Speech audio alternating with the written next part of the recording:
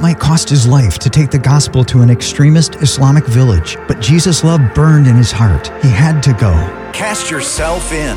The moment Ibrahim walked into the village, he went right to the chief and asked, "Sir, may I show a film about Jesus?" The chief said, "Yes." Over 200 watched, and 15 Muslims believed, including Idir, a respected village elder. The other elders tried stopping him, but Idir said, "I believe Jesus is the Son of God, and I will follow him. Teachers have been blinding me, but today I can see." Idir was filled with Jesus' joy, and it poured out on his family till 3 a.m. At sunrise, the elders came to Idir's home to walk to morning prayers, but Idir's son said, "Father died in the night. He is the first person in our village to die smiling." That morning, as family gathered, they talked about the instantaneous change in Idir. They knew he'd met the living God, and then Ibrahim led 18 more family members to Jesus. Pour out your love for Jesus in the Muslim world. FrontiersUSA.org.